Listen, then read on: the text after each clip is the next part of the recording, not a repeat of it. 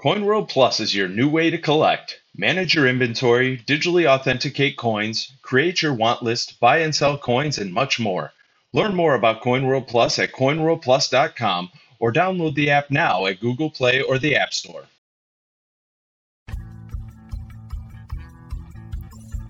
Welcome to the CoinWorld Podcast with your host, Jeff Stark. And as I've said from day one of this show, this is a big tent hobby. There's a lot of room for folks.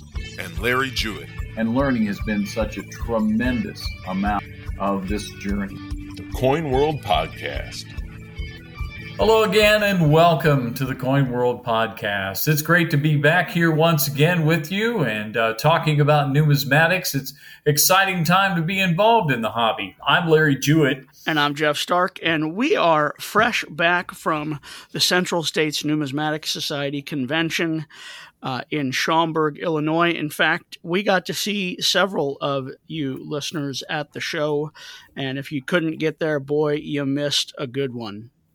And that's part of it. I mean, the opportunity to have the experience. We were set up at the CoinWorld Plus booth. They were kind enough to give us some space to basically just kind of do our business, whatever we needed to do. And this is the first time I've spent a little more time at the table and possibly a little less time out on the bourse floor. But it was so great to kind of be there and have folks come up and make mention of the fact that they do listen to the podcast. We're grateful for that. Even if you didn't get the chance to come and see us in Schaumburg, we're grateful that you are listening and hope that you can continue to listen to us, subscribe to it where possible. And again, our thanks to CoinWorld Plus for not only hosting us, but also providing some support for this show. Well, I know that we talked about this. It was my first Central States, but I understand you're really not that much of a veteran either, are you?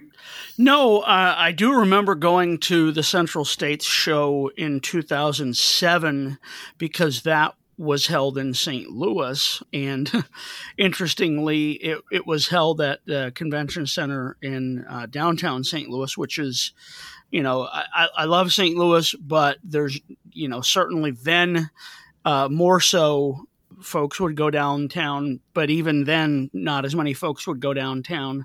So a lot of the big shows regionally are held out west of the airport in St. Charles. And, I enjoyed it and good venue, but it was kind of interesting because at the same time, part of the show was going on then in 2007.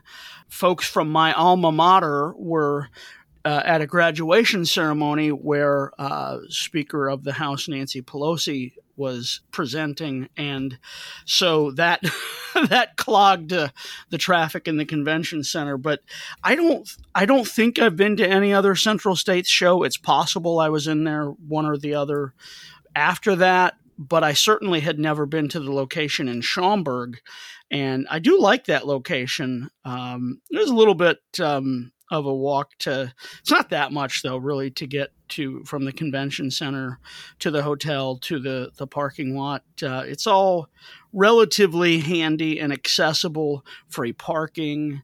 It's just a nice venue. And I think a lot of folks shared that opinion. Yeah, and that's the thing about it is, I remember back when we were talking to Larry Shepard here on the podcast and talking about some of the ins and outs and the inner workings of putting on a convention and what all is involved with it. And this location, the hotel was adjacent. There was a hallway because there are in the Schaumburg Convention Center, there are two main meeting areas, and you had to pass the one to get to the Discovery Hall where the coin show was being held. But that's okay. There was a prom or something going on in between the two, but it wasn't that far of a walk. And when you were going from the hotel to the convention center or back, it was all enclosed. You didn't have to go out in the weather. I griped when I got there on Wednesday night because it was 35 degrees, 20 degrees colder than it was in Fairbanks, Alaska. But just the idea that, I got into a cab, and I got to the hotel, and there's the hotel, there's the convention center. It's so perfect right there. And the amenities there, and if you wanted to go off campus, for lack of a better term, within a mile, you had many other entertainment opportunities that you could take advantage of. And so you look at the whole experience, not just the hours of the show. You're there for 24 hours. What are you going to do with the rest of that time? And there were plenty of social opportunities that were made available through the planning that was done here. There were plenty of nearby areas where if you wanted to get away from the environment and have a quiet dinner or a quiet time with some of the people that you'd met there or some of the customers, whatever the case may be, you had those options. In some cases, you may have even wanted to try out an iconic place that required a little bit of a drive, that you actually had to get into Chicago to go to a certain restaurant of 1948 era that, I don't know, can we mention where we went for dinner that night? Hot dog, I think we can. Yeah, it was a great experience to kind of get, you watch some of these food-related shows and you see places that are featured on some of those shows. And you want to try to get there when you're in the neighborhood. And I was, thanks to you and Don Perlman, I was introduced to Superdog. And, I'm going back. I wouldn't be surprised if I don't venture over there when we go to the ANA's World's Fair of Money in August, because it was a great affordable meal. I'm sure they're going to love it on the expense report. But the bottom line was it was a true Chicago tradition, and I had the opportunity to do that. We had a couple of other good meals while we were up there. And again, it's more about attending the coin show. But the fact of the matter is, when you put a convention together like that, you have to be concerned about all the other aspects of it too, because this was the first time back for a few years because of the pandemic, new convention manager, getting everybody into the swing of things, getting into the flow of things. And, for the most part, I would have to say there was a lot of positives coming from it. Oh, yeah. I mean, there's so many dealers seem to be thrilled with the business that they did. Obviously, shows anymore tend to be more wholesale than retail, but there seemed to be a decent amount of retail activity. Thursday, first day of the show for public, was really robust, and Friday and Saturday not as strong, but still decently strong.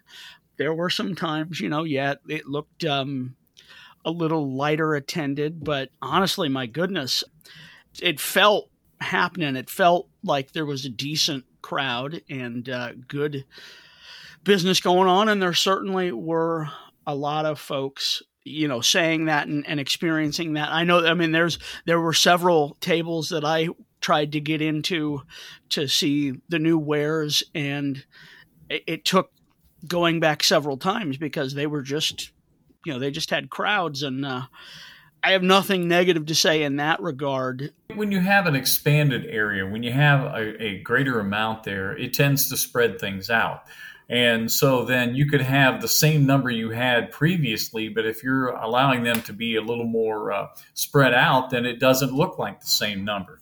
Now, I will say that the disappointing thing was the fact that some folks didn't stay till the end. Some folks packed up early, and so any of the late arrivals may have missed out on opportunities. Of course, they're there to do business. That's their choice. I get that.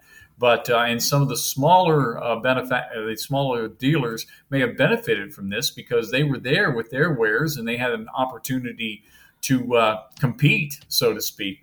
And then on the final day of the show, there was probably about 1/3 of the people that were there on Thursday and Friday that weren't there on Saturday. Obligations, whatever the case may be, it's a case-by-case basis. Everybody has their own way of running a business. It doesn't have to be because I don't like it, but it's just the idea that, on the final day when the public would tend to show up a little more, they were left a little bit short of the experience that somebody else might have had. So, you can look at it. It's point counterpoint on a lot of that right there. And here again, the persons who subscribe get their tables. They make the commitment and they know what they intend to do, and that's fine. But it's just an observation. It's not going to change. I go back to the swap meet days back in the racing days where the final day of a show meant that everybody was kind of cutting prices so that they didn't have to haul the stuff home. Well, you're not going to find that on the final day of a show like this. That's not going to happen. Not as much. No, that's not going to happen. I mean, we're not talking about dragging home wheels and tires and things like that because, I mean, a lot of inventory just gets packed up and sent back home. So it's just the idea of the mindset that goes along with it. It takes some getting used to. Somebody new into the hobby may not understand it. Somebody who's been in the hobby for some time is clearly going to understand it. So it just comes down to, the expectations. But I will say this much right now. I was very happy to see on the final day a lot of families, more families on that final day, because there were couples with one or two kids, and they were taking part in the treasure hunt and the things that were made available to them that day as well. It got me the idea of some of the car shows we used to go to where they would have special women's activities. Not to say that women can't be collectors, but sometimes an activity that's not directly related to what the subject of this is might be enough to entice a couple where the man is more into the coins than the lady is. Brandon, I'm talking about you, of course. But, it's just the idea that there could be something for everybody there. It takes a commitment. It's a lot. I get that the CSNS show was back after a little while, and it's not going to be perfect, but certainly they have to be pleased with the way things were. And the idea that, we got a chance to do this, and that's what's important to me. So our podcast compatriot, Chris Bullfinch, was at the last Central States show that was held there, of course, in 2019. You mentioned the dealers who weren't there come Saturday or even certainly by Saturday afternoon. One of the dealers who's been interviewed on this podcast, Alan Berman, I overheard him telling somebody on Saturday very, openly, look, I figure it's an obligation, moral obligation. The organizers say the show is this hours. I'm there until the end as much as I can be. Certainly the last day you might start packing up a little bit and do that strategically in phases. Thankfully, he's one of those guys who's there till the end, generally, for the most part. And, like I say, other than maybe an hour or so at the end, because, you do want people to walk in and feel welcome and feel like their attendance that day was worthwhile. And not everybody is fortunate, as you and I are, to go to these shows for work. A lot of folks are working during the week and can't get over there earlier on. And, it's nice that they feel like there's enough to make it worth their while to, some of them, my gosh, if they're in suburban, the Indiana suburbs of Chicago, that would be quite a trek. And, to get there and half the folks are gone, that's, that might rub them the wrong way. I totally get it. Yeah, but in the truth, I wasn't there till the very end. I didn't stay till the very end. I mean, I know correct. That there are others that were there. I mean, I am not criticizing those people because they have to run their show the way they see fit, and certainly the obligations made it so I couldn't stay till the bitter end too. They had the same type of thing. So it would just, in an ideal world, it would just be nice if it happened like that, but it doesn't. And that's the reality of it. So you have to temper your expectations in knowing that maybe, it's just like when you go to an amusement park and the ride shut down. Well, you're disappointed by the fact you didn't get to ride that ride, but it couldn't be helped. So, it's just the idea that in a perfect world, maybe things would have been better. But, and it's not, and this is not unique to the CSNS either.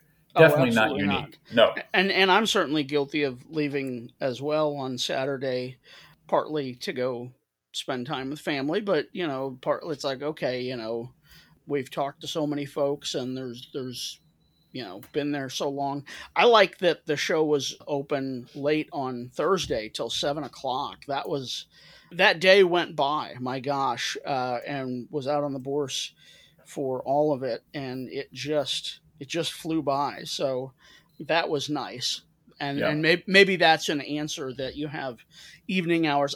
I think, and this is just my sort of spitballing here, a show that did from noon to 9:00 at night and not every dealer's going to be there till the end again, No. but on one or two of those nights during the week when people do have to work maybe till 5:00, but they could pop in, 6:00 till whenever, that might do well. And certainly now that auctions have been shifted away from shows, that was always an issue. The auctions were being held at 5-6 o'clock at night, dinner time on.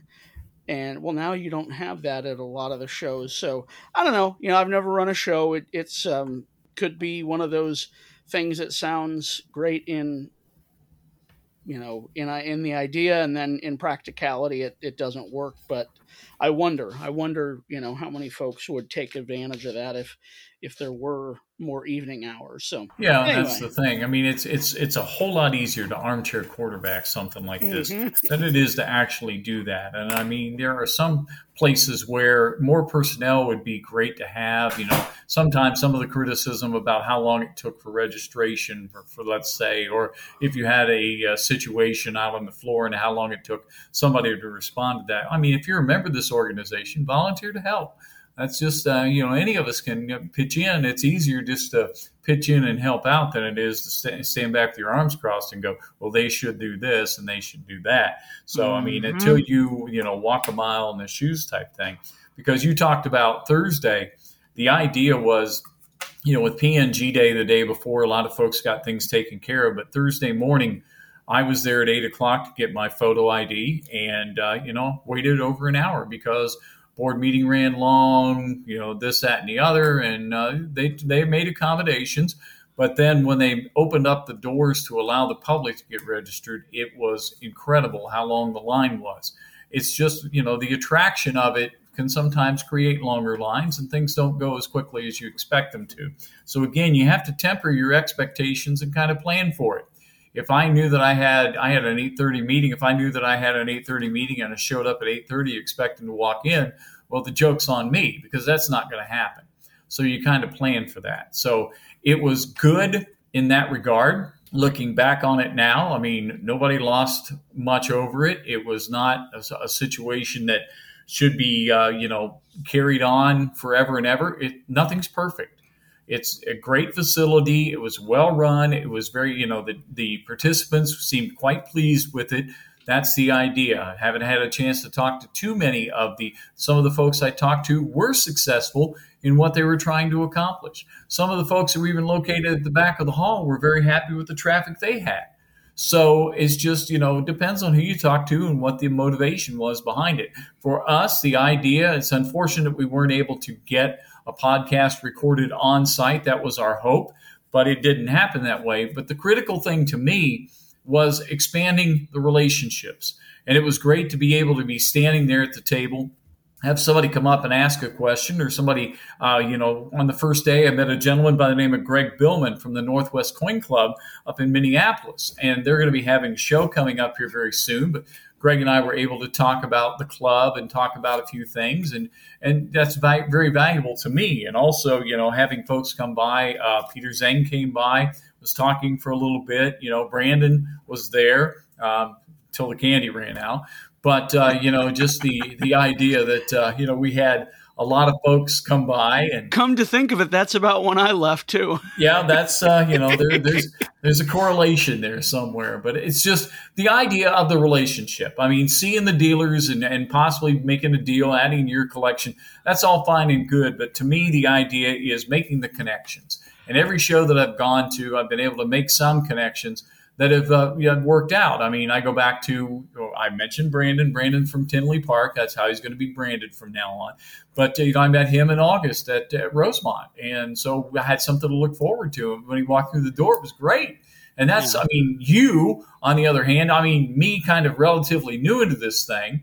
I mean, we should have set up times for you to be at the booth so that the lines would have been long. I mean, right by when, we have an author next door to us here that was a former podcast guest. He had a line. If we just said Jeff Stark is signing autographs at the Coin World booth, then we would have had a line as well, because I'm still looking for somebody you don't know.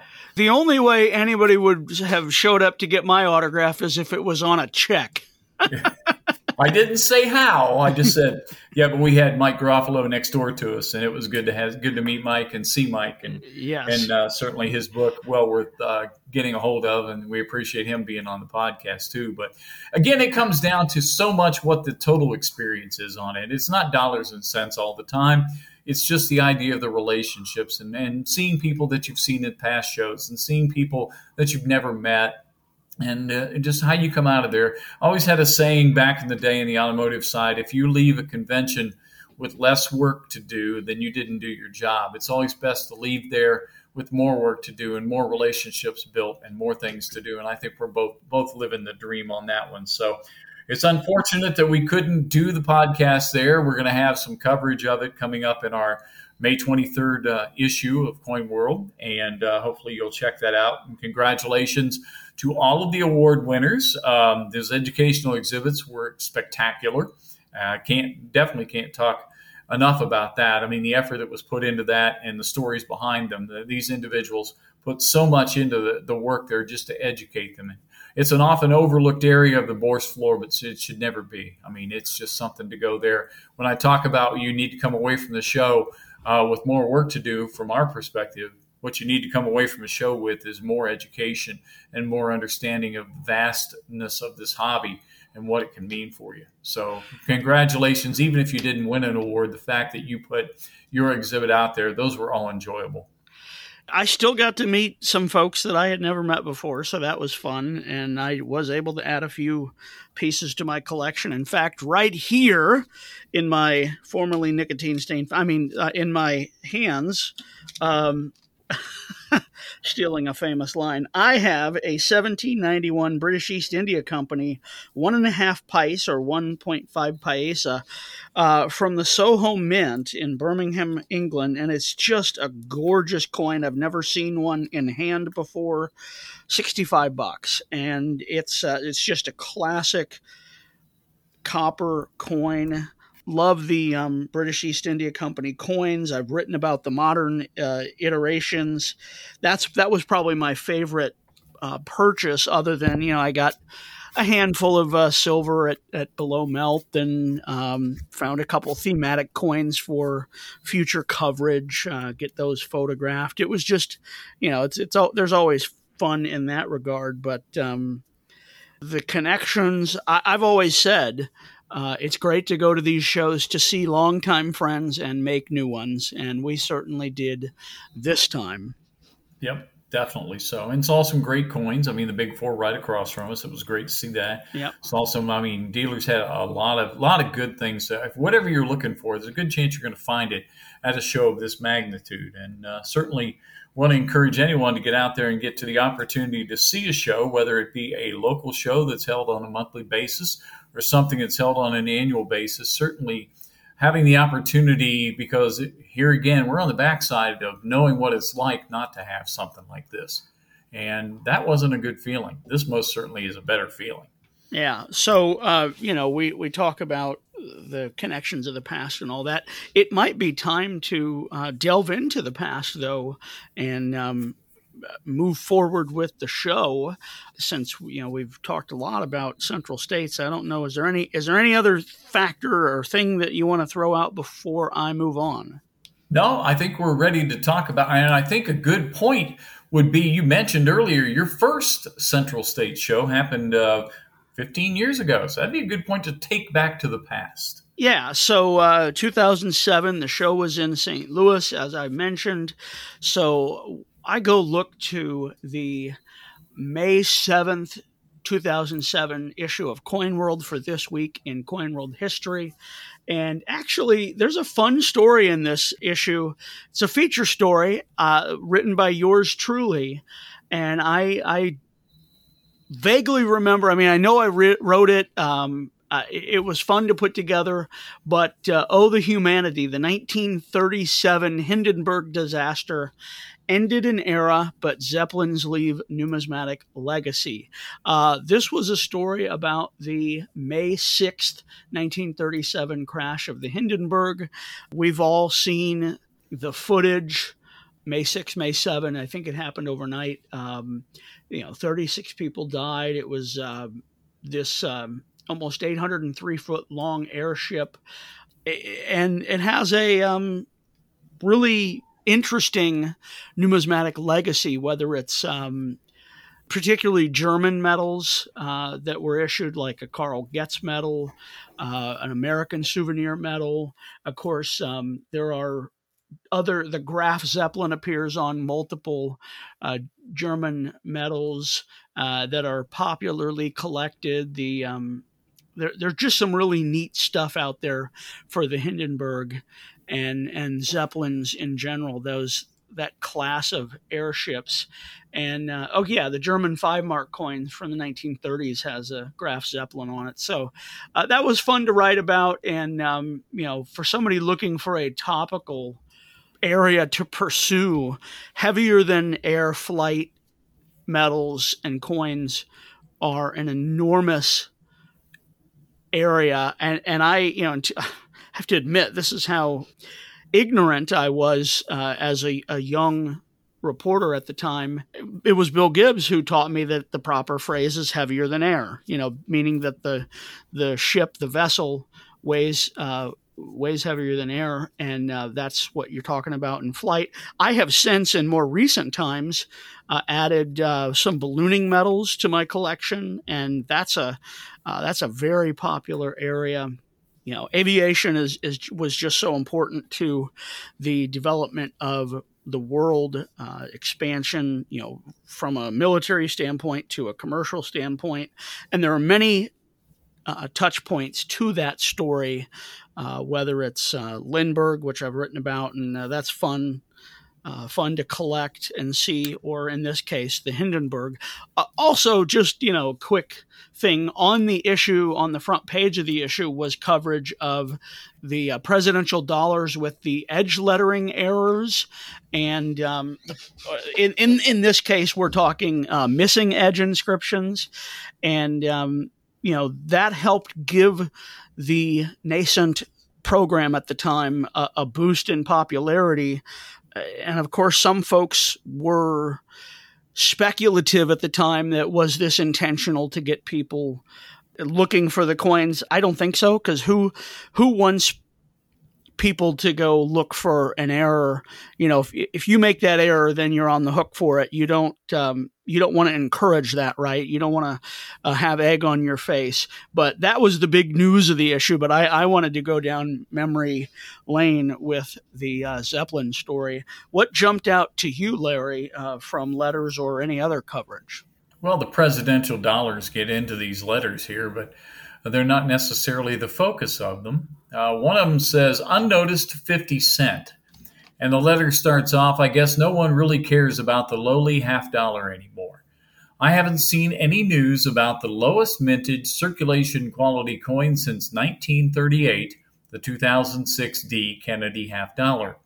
This circulation quality $50 has less mintage, 2 million, than the 1970 D half, 2.15 million, which now retails for around $15.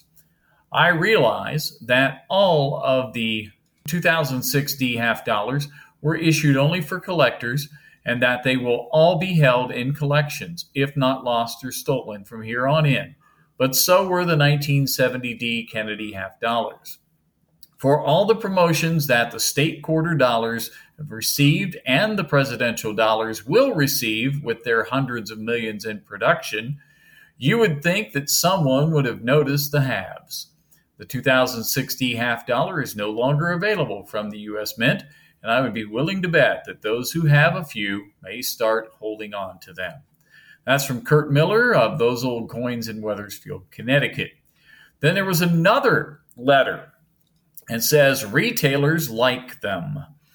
Without realizing it, Rick Wilcox from a previous letter puts his finger right on the problem of eliminating paper dollars and replacing them with dollar coins.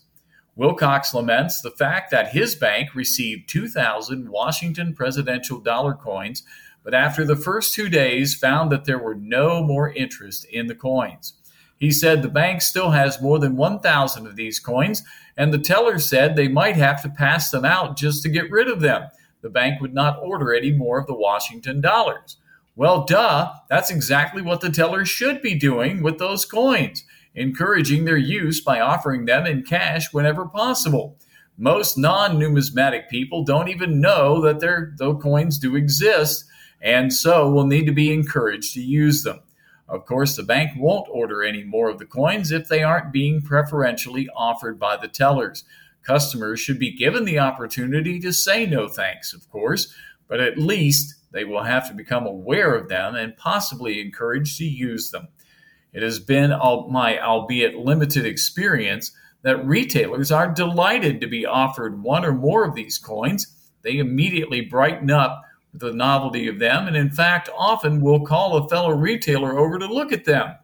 Wilcox needs a different bank if his tellers keep these coins in the back of the drawer and preferentially try not to use them. That letter comes from Richard Rice of Palm Desert, California. I always heard one of the things that the merchants didn't like about them was that there wasn't a spot in the change drawer for them. So maybe I'm wrong. I will say, and it has been a while, but when I was in high school and college, I worked in retail, and there absolutely was a spot for a dollar coin and in the cash drawer. And we always had one side of both the paper money repository and the coin side, one, slot, if you will, that was available.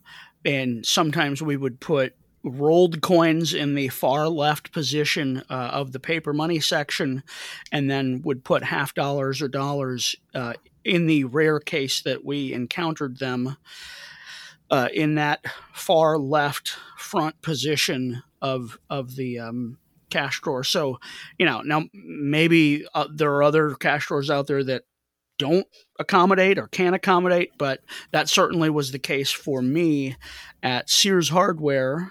I don't even know if it's around anymore, and Walgreens. So, and hey, that was 2003, basically the last full year, or when I was working there. So, I mean, it's been a while, but that wasn't too far removed. That wasn't too long before the 2007 dollars came out. So. Right. Who knows? I don't know. Like I said, that was almost 20 years ago. Things may be different now. My experience does not necessarily stand to be indicative of reality. Your mileage may vary, as the kids say.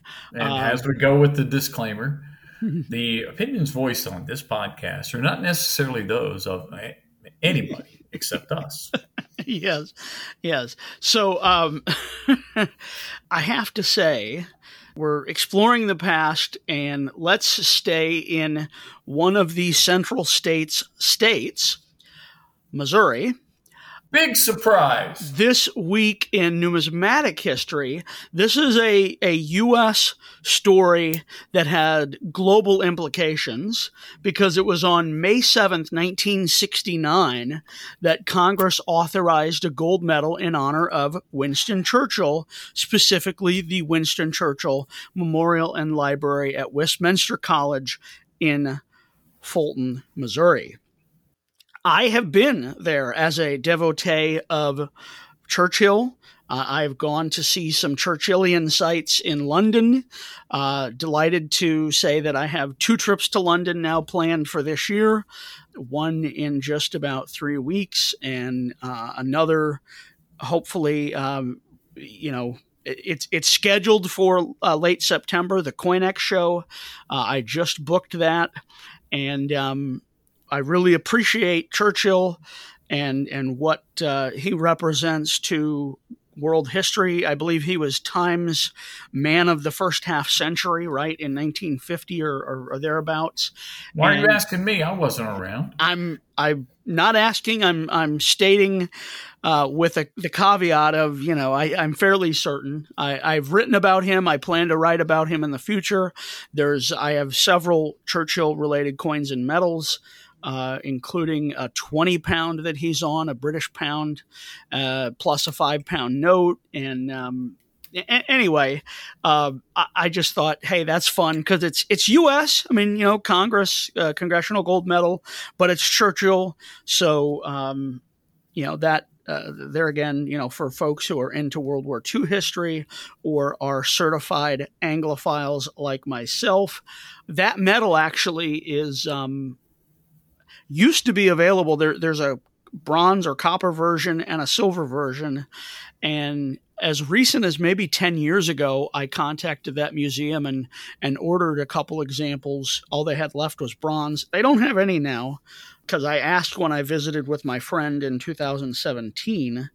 And it's a neat little thing. They brought over the Church of St. Aldermanbury, I think it's called. Piece by piece, they took it apart and put it back together here across the pond.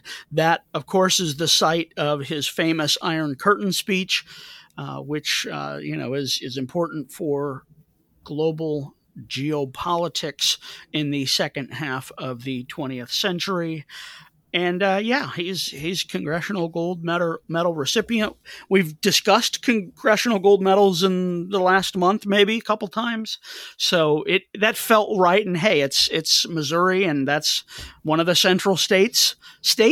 So how about that? That works. And I just checked the gift shop. They have a Winston Churchill rubber ducky, but no medals. With a cigar, I'm betting. You've got absolutely right. Yep.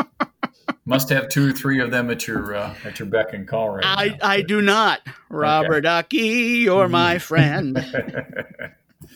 That's the only pet I could keep alive or not kill. How about that? That's the only I'd probably pet. drown it. So yeah. Anyway, I mean, it's a work of art for sure. So thanks for let's catching up on the history here. But we have the unfinished business of a trivia question from our last episode with our friend Dan Sedgwick, where you asked a trivia question. Do you recall what that was? I do. So Dan mentioned, because of his location there in Winter Park, Florida, Dan mentioned Rollins College because that's where his father taught or went or both.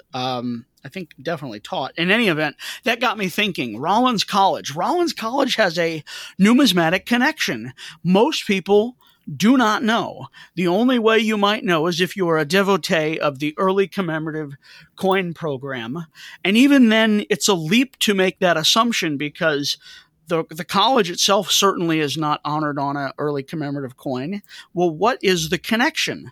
That's what I asked you, I believe. What is the connection? How are they connected? And what do you know? Maybe you can unlock the answer. Do you have any idea? You may have gone and done some research. I don't know. Well, actually, I have an advantage here, and I think it was brought up in our talk with Dan, is the fact that I am in Central Florida. And the idea, Rollins College has an extensive commitment to the arts. And so one of the first things when I thought of when I heard the question here was, because we know there was no Rollins College commemorative or anything like that. So because of their, commitment to the arts that they had, especially in the 30s, then it probably had something to do with design. And so, I mean, I knew there was some sculpture programs and some things. I mean, because nearby Arcadia, there is a massive 3x4 sculpture. It's actually a piece that is in the post office. It's very famous. In fact, it's one of the ones that they talk about in the tourism brochures. And it was done by a sculptor by the name of Constance Ortmeyer. And I remember from doing some of the researches for the coin value spotlights and looking at some of the different names of the designers. And that name, certainly when you hear it, you remember it. So I'm taking a chance on this one that maybe that's where the connection might be, that she had some correlation. I do believe she had a Rollins College connection, and I do believe at least one commemorative, she had a hand in that. So that's where I'm going to flail. Not fail, but flail. Yes, astute observation and, making the connection. It is Ortmeyer, and this was one of the pieces that, I'm not at the end of my career, right? But I look back at what I've done so far and I go, yeah, this is a point of pride. This was a lot of work. It took some digging, and I'm appreciative that Coin World gave me the the room that it took, the time that it took in this case to chase the story down, even though it took quite a while, because I think what we published has come to be sort of a definitive overview of her numismatic career and a recap of her artistic life.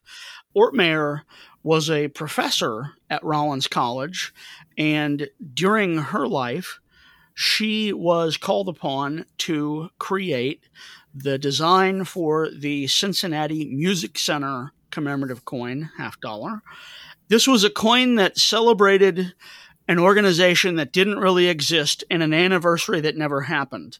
It is one of those spurious excesses of the commemorative coin program at the zenith of the program's excesses, 1936. It's really one of the reasons that that program was put on hiatus for like 15 years before the Booker T coin would come out in like 51, I think. So, it's not a particularly popular design and coin. It's not like the Captain Cook Hawaii coin or, the Oregon Trail, or even for that matter, the Missouri the Missouri Centennial coin with Daniel Boone and all that. I mean, it's not an artistic tour de force. It certainly is good and important, but she did, as you well may know, she designed or did the artwork for a couple post offices, one there in Florida, one in Alabama, and we had folks get images of those of those paintings. She did a medal, the Henry Holt Medal for Rollins College president, and she was a well-known just professor and left an imprint with educating the college students, the art students that went through Rollins College. So good on you. Yeah, I'm happy with that. I just don't know if I can keep this up. I got nothing for you. You got something for me? Yeah, and we're talking about Central States, so this is kind of an easy one. I think you'll know at least the first one, if not the second. We were just at the blank anniversary convention. What number anniversary convention did we just attend? That speaks to the organization's life and importance. It's been around a little while. So what is that number, the anniversary, and how many states comprise or compose the Central States region? You can rattle off the states by name, but I don't know that, that's necessary. How many states are in Central States, and what was their anniversary that we were just at, which was probably on the program that we both picked up at the show. So you should get that easy. Slam dunk. Yeah, no doubt about that. But again, I want to thank the fine folks at the Central State Numismatic Society for the convention, for the hospitality, for the opportunity to witness that. And certainly we appreciate, look forward to, these things. This is a hardworking group of people that really definitely care about the hobby and care about, making sure that we keep moving it forward in this generation and for generations to come, certainly because of the extensive history that they have and continue to make history with what they do. So we thank you for being a listener here on our Coin World podcast. We have a passel of guests lined up for future episodes. We're going to start bringing them to you on the next episode. We got a great guest that Chris and Jeff have gotten together with, and we'll continue to raise the bar here on some of your numismatic learning. Our thanks to Coin World Plus once again for their support of this podcast. We're glad that you continue to listen to us. Please subscribe to us as we're now pushing over 160 episodes, getting some favorable comments, and we appreciate those. We'll always love to hear from you. Make sure you take advantage of those chances, because you're not going to get us sitting at a coin convention every week. So we do answer emails every now and again. If Jeff can't answer it, then I try to. But Jeff answers most of them. I will admit that. So yeah. And anyway, I'm just trying to get over what fancy word did you use? We got a lot of guests coming up. You don't have to get all 10-gallon word on everybody. Oh yeah, that's true. least of which me. So we're excited for what we have in the pipeline. You're going to have to just stay tuned for those shows. And of course, until next time, happy collecting. Thank you for listening to the Coin World Podcast. Don't forget to subscribe, and we'll see you next week.